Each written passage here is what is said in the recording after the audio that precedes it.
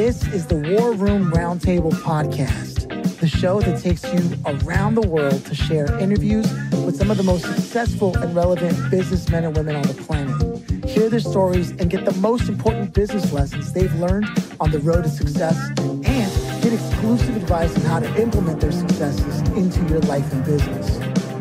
The War Room Roundtable is brought to you by your hosts, Jason Miller, CEO of Strategic Advisor Board, and Philip Lanos, CEO of Own the Rhythm, and former podcast host for Entrepreneur and Inc. magazine.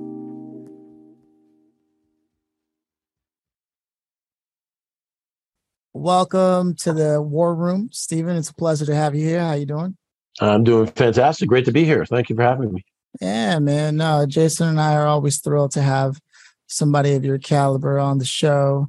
I can already tell, you keep it light and sweet, but when it's time to do business, it's time to do business. And those are the kinds of people we love, especially for the show, because of what we're trying to accomplish with it. So that being said, tradition around here is to ask the first opening question. Yeah. Do you yourself come from a family of entrepreneurs, working professionals, creatives? No, I was a poor kid, kind of grew up in the street type of thing. Alcoholic father, mother worked a couple of different jobs, but I, for whatever reason, I don't even know how I became an entrepreneur, but I came very, very young age. I became an entrepreneur because I didn't have the things that the other kids in school had. I didn't have a bike. I went to the dump and got all the parts, and I built a bike. And fortunately for me, I was always one of the best athletes, if not the best athlete in the school. So I never got ridiculed for that stuff because I was the captain of a hockey team or football team or whatever it may be. And so people wanted that. And I would start making bikes and selling them at a ridiculous price because they wanted one, right, of these ugly bikes that I built. So, yeah, I just kind of fell into that routine and just loved the whole idea of, being creative and coming up with ideas. It never ceases to amaze me how people with the hardest lives have had to be the most creative from like early on. Whenever I hear stories like that, and I just think, knowing what I know about where they are now, and then hearing that as an origin, it's almost inevitable that someone facing those kinds of obstacles early on has to strive for more when they're older. So at what point, you're like, selling bikes, way more creative than selling candy at school. And yet it's the same spirit of things. At what point did you really start to take it serious? Because you have this whole part of your life that you're an athlete, professionally, correct? Yeah, absolutely. 5 years I played professional hockey. For me, it was, I lived in an area of Toronto. I was born and raised in the downtown core of Toronto. I lived in an area that was really there was like a line. I don't say because it wasn't really like, all the crappy over there and all the good here. But there was kind of a line where these were the people with the money down on this side. And these were the people who not necessarily were poor like we were, because my dad, my dad worked hard. He had a good job, but he was an alcoholic. And so, most of it just went into the bottle. And as I said, my mom had 2 jobs and she enjoyed those, but that kind of left us to do whatever we wanted to do. But I ended up, because of my athletic ability and I was gifted for whatever reason, I ended up hanging around with all those guys with money. So I was going to these big homes that their bathrooms were bigger than our home. And it was like, wow, and I was talking to their parents about different things. And I thought, wow, this is going to be me one day. This is what I'm going to be. And then I was fortunate enough to actually sign a professional hockey contract at 19, which then put me on the road to be able to do what I wanted to do when I wanted to do it and kind of be my own boss, which has kind of led me into, entrepreneurism. There's this confidence that was just a part of who you were, regardless of what your life looked like. And you said it yourself, wow, this is going to be me someday. Oh, for sure. Which isn't everyone's response to those kinds of circumstances. No, right? Guys I grew up with, I can tell you right now, there's several guys I grew up with who aren't with us anymore. Several others are in jail. It's, we kind of, I think in life in general, we kind of adjust to our circumstances and we decide what we want out of those. I was saying it earlier to Jason that, it's really not what happens to us in life, but how we react to it. right? And that's really what it's all about, because we're all going to get slammed against the door and all that other stuff. But what are you going to do about it? And, many people just want to focus on that. It's like solving problems, right? You're never going to solve a problem if you're focused on the problem. What the hell? It's never going to go away. But all of a sudden, if you shift your mind to focus on the solutions, man, and if that's all you're doing, you're going to solve every single problem that comes your way. But a lot of people have difficulty doing that. Man, I mean, that could have been the whole episode. Okay, see you later. Now, before we go any further, I want to let Jason chime in and share some of his reflections so far on what you've been talking about. Mm-hmm. Yeah, I always find it like super interesting that, like I didn't come from a really wealthy family or anything either. I mean, I was a farm kid. So it's like, I love referencing this story because a lot of people can really relate to it. And when I was 9, one of the things my father used to have me do was every morning at like 5 o'clock in the morning, 6 o'clock in the morning before we go to school, he would have dumped about a ton of grain by the sheep feeders and made me hand shovel that in there. Right.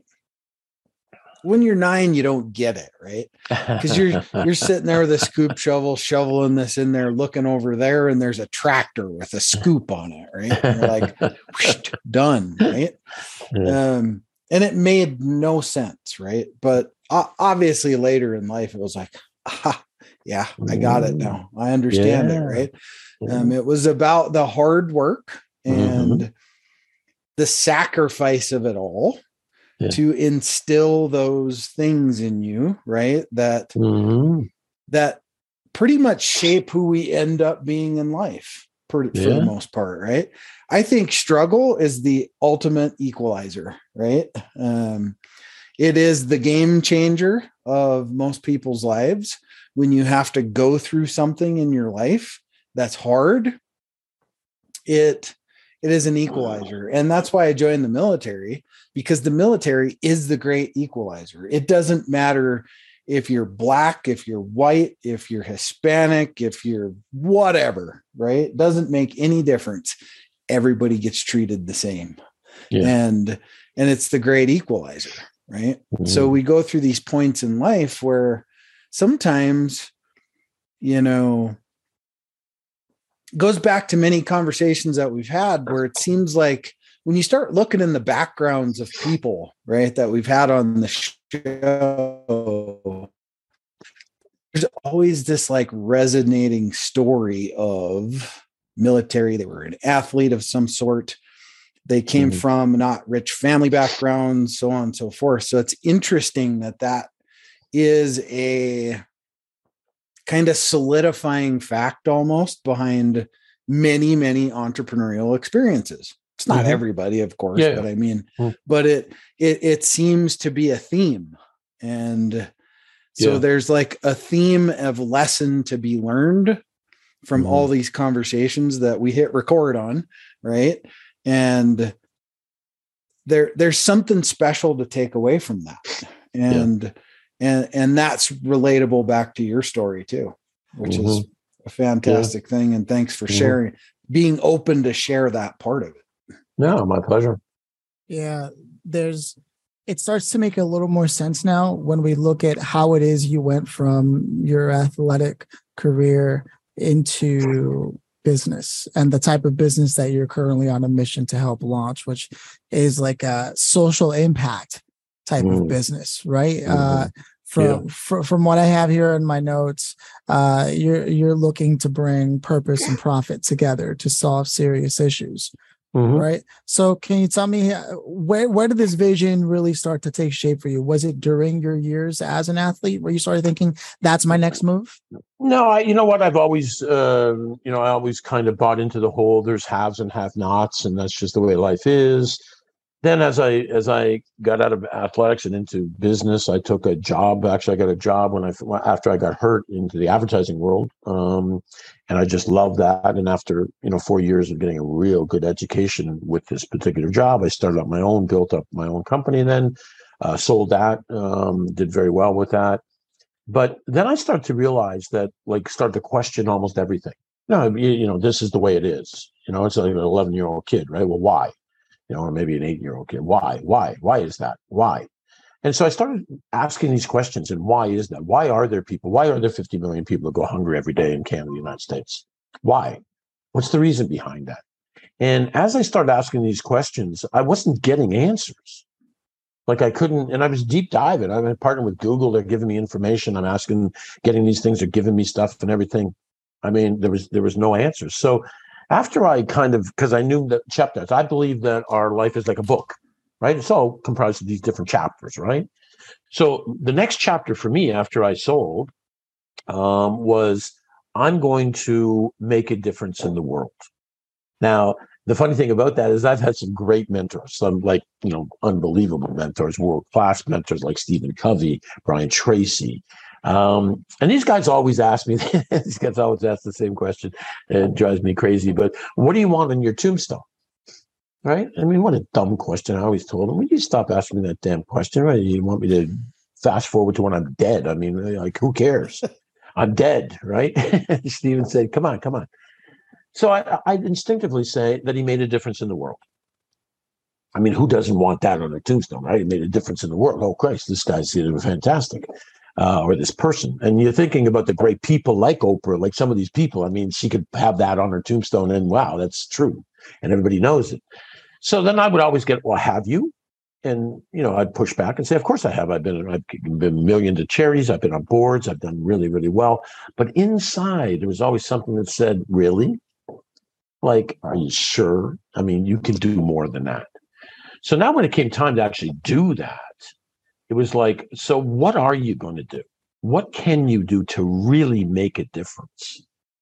And that's when I started to do the deep dive into this whole purpose and profit. And I have so much research on this space over the last 6 years that it's frightening, honestly, how much I know. Somebody asked me the other day, they said, is there anything you don't know? And I said, well, about this particular space, probably not. I've been studying it nonstop for the last 6 years.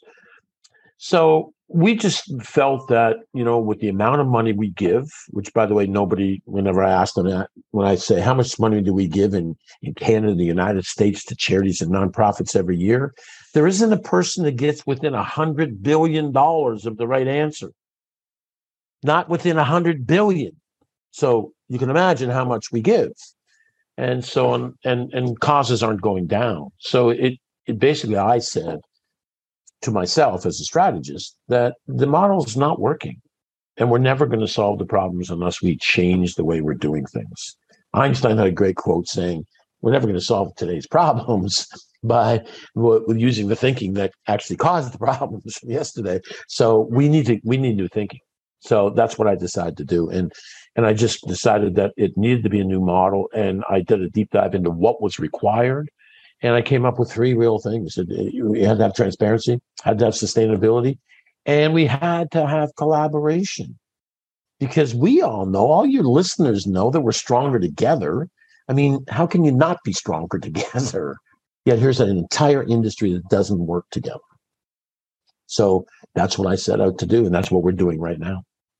Man, it sounds like you're still the captain of a team on the ice, right? Well, I was a captain of a few of them, but yeah, we're now. It's a lot bigger than the team is now broadened out, and we're involving some great people. And the great thing is, I can tell you that it's really encouraging. Is there's a lot of great people out there wanting to make a difference and wanting to do good.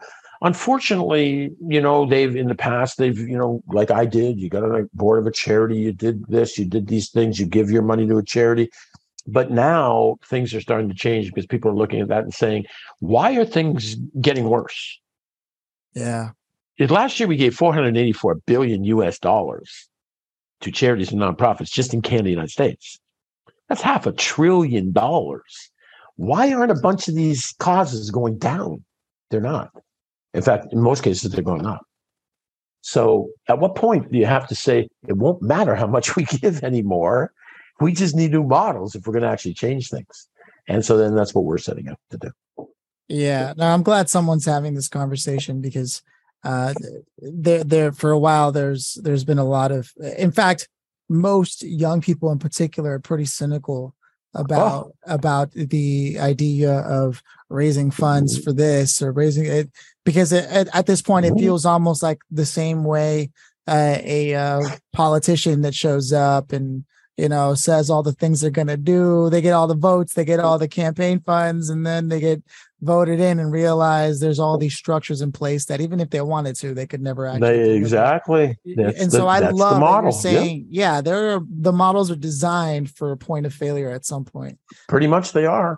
And just to be clear, so your listeners understand, I'm not suggesting that charities are embezzling funds or anything like that. Their intentions are absolutely pristine.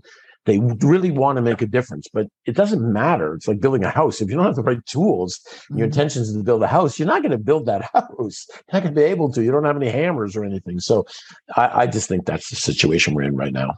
It's like any nonprofit, even if everyone wanted to work for free, they still need cash flow to operate, right? And so again, where does the model really come in to support, like you said, sustainability, right? The transparency, of course. And for me, I like the conversation that you're pushing forward because it needs to be had, especially when there's things like the United Nations and the Sustainable Development Goals and what they're doing and how many trillions or billions of dollars have gone in that direction, and not a thing has changed. You're right. It's only getting worse and people start asking the question. There's no question. Yeah. So no, I love that you're doing that. So for me, I think what makes the most sense is if you could have anyone who's listening right now understand the difference between a sustainable model versus one that maybe it's more traditional, which would by default make it not sustainable. What would you have them understand about being able to shape business in a way where it has that double bottom line, triple bottom line even? Yeah, I would make people understand that there are ways in which we can solve problems, but the models have to be built so that they will actually solve the problem. You have to, our models are built specifically where we walk through each touch point. And in our focus groups, we actually did this. We said, well, this is what you're doing. You're buying the food, right? And this is how much the food costs. And they were eating the food. And we're like, now we're a for-profit social enterprise. You think we're getting rich? And every single person from the young to the old said the same thing. We don't even know how you're manufacturing it for this price. I mean, non-GM organic food. I mean, no, this is fantastic. And by the way, how are you doing it? We told them we have great manufacturers who are partnered with us, and they're giving us these volume discounts, which we're just passing on. So they were ecstatic about that. And then the food charities that we partner with right now, they distribute the food. So I was just saying the transparency side of things is that, you buy the food, we send that food to the charity in your name. And then Jason, if Jason's doing it, he gets an email from that charity saying, we received the food. Now we're putting in the hands of the kids or the people who need it. So my model, 100% of what you're giving the charity is going directly back to the people who need it. And everyone was saying, we don't even know how you're making it for that price. So transparency, everybody was happy about. We got 2 thumbs up from every demographic. They were like, yes, this is the future of giving. So that was the one thing that we wanted to do, build a model where transparency was key, because in the young generation today, if you don't get it, they're just demanding it. If you don't have it, they just won't give, period. Don't even try. So that was really, but sustainability is easy. Everyone talks about sustainability. I've been doing sustainability for years. How do you create real sustainability? It's really simple. Just make sure everybody wins more than they put in. And then why would they stop? Why is it so complicated? I don't know why people are already, sustainability is such a big thing. I just said this to a group in Europe I was talking to, and I'm like, yeah, you guys are talking about sustainability. I don't understand the problem. In my model, every touch point wins more than they put in. So I can guarantee sustainability. Simple, right? And they're like, wow, yeah, I guess so. Well, yeah. What a So with novel Jason, idea. I know, Everyone just to make wins. sure everyone wins more than they put in. I did that for years. I did it with my suppliers. I actually turned down some of my suppliers that said, we'll give you this price. And I'm like, what? How do you give me that price? It's like 20% lower than anybody else. Why? Well, cash flow is a little bit. No, no, no, no. I'm not doing that. You give me the proper price and everything, and we'll do something else. No, because eventually, then if they're giving me that price, they're not going to be happy with that price, and the cash flow gets back good and everything. They're going to say we can't do that anymore, and maybe they'll just not supply because they feel bad about saying it, and I have to get another supplier. No way. Everybody's got to win more than they put in. So in our model, every touch point does that. And that, I think, is one of the most important things that we all have to take into it. And by the way, that's a human thing. It's not just specifically a business or whatever. Just make sure everybody wins more than they put in, and you'll get sustainability. Yeah, man. There's a lot of similarities between the way you think about business and the way I hear Jason think about business on a regular basis. And I think it just has something to do with people who have been able to accomplish a certain level in their life and just realize when they look back on it, these are the things that really made it work and have brought me to where I am. Yeah. And I need to be the example of that everywhere else that I go.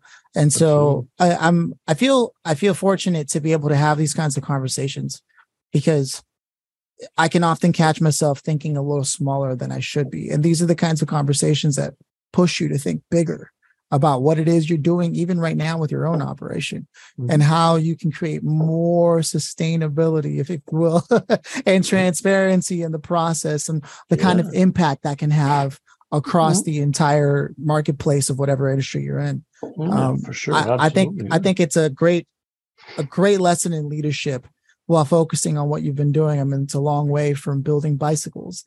And now kids out there have an opportunity potentially to also have bicycles, right? That's right. Absolutely. That's for sure. We did it. We did a lot of great things. And now, of course, we're launching the very first social impact franchise in the world, which you'll hear about all of Q1 next year. NFL guys involved, some big people galvanizing communities. And we're really we've literally cracked the code here that we can go into each community, and through this model, everybody can win more than they put in, and we can solve some serious problems. So yeah, we're really excited about that. Yeah, man, I'm looking forward to that. Maybe we'll get you back on here to be able to talk about that. Yeah, anytime. With that said, before I go on to a couple of other things, I want to check in with Jason because I know he's loving this conversation. No, I mean, see, the difference between how, I don't know how to say that to where it's not offensive to somebody. It's the level of how people think, right? I mean, some people, I truly believe we think on different planes, right? So, you can always tell when you're talking to somebody that's on an elevated plane of thinking versus somebody that's very singular. This is something me and Philip were talking about earlier today, was the singular approach, the me versus the multi-layer approach, right, where you're creating 3 to 4 wins in that whole thing that create impact amongst so many that it ripples out, and the effect that it has is profound. And I wish we could get more people in that train of thought all the time, right? I mean, people often, I hear people say, well, the leaders of this country, they're not the leaders of this country. They're appointed officials. Let's get that straight.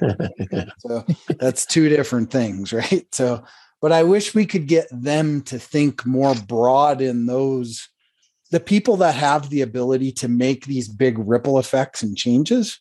Could get those folks to think not so singular and more broad. Right. We'd live in a much better world. Oh, no question. I mean, you talk about broken systems. I mean, that might be the biggest of all in every country, by the way, not just the United States, Right. in every country. But anyway, we won't go there. That's probably why they went into politics instead of business, though, right? Well, business people solve problems. Yeah, absolutely. It's I can politicians seem to make more problems than they fix. How else are we supposed to stay in business? Right. That's right. No question. Oh man, no, it's funny. I love this conversation and everything that it stands for. So I can't thank you enough, Stephen, for bringing that energy. Pleasure. I have a feeling this happens everywhere you go. With that said, I want to take a quick break to actually something I think you'll be able to appreciate as well if you don't already know about it. Part of the reason this conversation is possible is because we have supporters who are listening to the show, part of the community that listen, and we gave a couple of people the opportunity to be featured as we have these conversations. And one of them is Sharing the Credit is the name of this company. I'm not sure if you're familiar with them. And essentially every time somebody swipes a debit or credit card and they own a business, that ends up going away as a fee. There's a fee involved for banking, right? Now, legally, we're allowed to actually change and decide what nonprofit that can go to. And this company, Sharing the Credit with Will Black, has actually found the way to make that happen for everyone. And any business that's interested in creating impact, just literally based on the spirit of this conversation, just by taking that one step, they can also be a part of that change. So I know that you can appreciate that. So all you have to do is go to sharingthecredit.com and let them know that the War Room sent you. Now, with that said, getting back to the conversation, Stephen, which I feel like you'd appreciate what we just did there. I want to ask you, where can people go to learn more about what you're doing and the things that you're offering? Yeah, probably the best place to go is rtggroupusa.com. That's our main company. And everything, a lot of the stuff, most of the stuff we do is on there. The big one that's being launched now is called Purpose Driven Travel. And that's purposedriventravel.net right now, although everything is getting redone, and because we're launching in Q1, that will be there'll be 35 franchises all owned by NFL athletes. And there'll be about another 50, so close to 50 franchises be launching in the United States in the first 4 or 5 months of next year, in all different cities and everything. So that'll be really cool. Some big names involved in that as well. But those, you can have a look at that. But rtggroupusa.com has pretty much got all the different programs we have on it. And you can find out more about the model. People always ask me, well, how do you do this? And so they want to know exactly how that is. And the funny thing is we tell people, you really want a simple version? We sell food. Right? It's just, that's what we do. We just find all these different ways to sell food. And by selling food, then we're able to do all the magic that we do from there. So, that's what happens. Again, it's funny. I was doing some work for a PR agency with one of their clients. Yes, just last night I was writing up some articles on this particular business, and this lady runs like a cleaning company, but she comes from like a background of like a family drowning in alcoholism and poverty, and then she herself created a cleaning company that then turned into an accelerator for other cleaning companies that are stepping into the Airbnbs and this and that. Good for her. Right. Yeah. And I'm like listening to this and I'm thinking to myself, people overthink business so sure much. I mean, I am a culprit of this, right? Because then I hear like, what do we do? Simply put, food, cleaning. I mean, you name it at the most basic levels, but the mission behind these things is everything. Yeah. She's like helping people with any women that are struggling, that are, in battered, abused relationships, all the things that she, like, now she's empowering through gainful employment. So when I hear stories like hers and yours and what you're doing, I'm like, man, this is how business is done. Absolutely. So with that said, if you could have invited anybody to this conversation here today, Stephen, who would you have loved to have had here and why them? So, this is I always get asked this question, by the way. And, there's people that I've admired and would have liked to just, people like Mandela or, kind of great people all over the world. But if it was today and you're asking me today, who would it be? It would be Elon Musk. I would have him today because I think that if I could sit down with him and he could listen to exactly what we're doing, that he would want to put a lot of money into what we're doing because we could solve this problem globally with the right financing. And, so it's really just a matter of getting to somebody like that. And he's that type of guy where, he sees something, he reacts very quickly to it, as we all know. And it's like, yeah, okay, this can get done. Okay, good. Well, like, what do you need? What do you need? $100 million, whatever. There it is. Boom. And we've funded everything out of our own pocket with this, and it's not like we don't have money, so we put millions in ourselves. But when you're talking about that type of money, my wife often says, "Man, you'd be dangerous if you partnered up with that guy." Wow, like what you could do to the world. So, we've got I've got 20 different projects that I want to roll out, kind of all under the same umbrella, doing identifying different communities that need help. Like, by the way, Next Chapter, that's all around the veterans, Jason, that we are going to roll out next year sometime. Really needed. So we got a lot of different things that we can help different people with, and it's just really a matter of getting the right resources, and that's who I would have on right now. I love that answer specifically because I remember on Twitter when Elon called out, the UN and was like, if you could give me a plan on how you actually want to lead up this ambition of solving world hunger, I'll throw you the money. They never sent. Of course not, because the statement originally from the UN was so asinine. I mean, you can't even believe if you know all the numbers and everything. And that guy who said that if he had, X amount of dollars, it's bizarre. Plus, if you knew really deep down what's going on, they don't have a model that can do it anyway. It doesn't matter. He could give them all of his money. It's still, I told you already, it's there. This isn't my opinion anymore. This is fact. We've got the data to prove this. $500 billion every year virtually. And we're not solving any problems. It's not about the money, guys. It's about the model in which, we must build around. And that's basically why we're focused on what we're doing. Yeah, man. No, I'm going to find a way to somehow get those ears to hear what you're doing, man. There has to be a way because, it's, I actually have somebody in mind, a colleague of mine, Cal Fussman, who spoke with Seth Godin about this on their podcast. And Seth Godin had told him, we can afford to give everyone fruits and vegetables, like everyone. He said, because how many fruits and vegetables can you possibly eat as a human? Absolutely. We're not talking about, hamburgers and cheeseburgers, like quite literally fruits and veggies shouldn't be a problem for the population of the world. That's like a basic. So go Google, Google, Philip, go and Google how much food we throw out every month. I don't even, man. Yeah, you may not want to Google that because it's we have enough. Everyone talks about lack of food. There's no lack of food. It's ridiculous. It's one of the dumbest statements you'll ever hear. We have way more than enough food to feed everybody. If we stopped throwing out the millions and millions of pounds that we do every month, we could do it. And one of our models, for example, I just told somebody this yesterday. They said, well, where do you see yourself in the next 5 years? It's like, well, we probably won't be manufacturing the same food we are today. He's like, what are you talking about? I said, well, we're investing in repurposing food. That's one of the things we do. We want to use the same bottle, just to be buying it, but it'll be food that can be repurposed and given. We're opening up 4 soup kitchens in every single city that we go into. And that will be all used for fresh stuff to make fresh soups and all that kind of stuff. So now you have thousands of people being able to go and get that.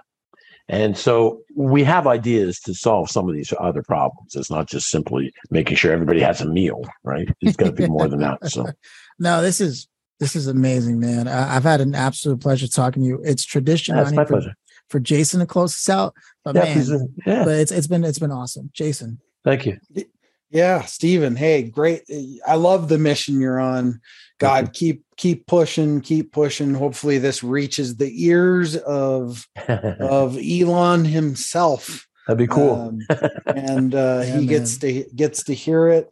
Or sometimes it just takes somebody hears it and goes, man, let me talk to Jill that knows Bob. That's Elon's best friend, right? That's the way it happens, right? That's the way it happens, right? Yeah. So, but yeah, thanks for taking the time to be here and spend a little bit of time with us. We appreciate it. My pleasure, guys. My pleasure. Appreciate it very much.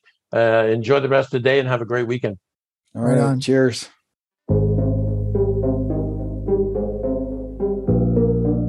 Thanks for listening to the War Room Roundtable with your hosts, Jason Miller and Philip Lanos. Please leave your feedback and visit strategicadvisorboard.com to get the latest and greatest business advisement on the planet. Follow us on social media for updates, and always remember, if you can dream it and believe it, then you can go achieve it. We'll see you in the next episode.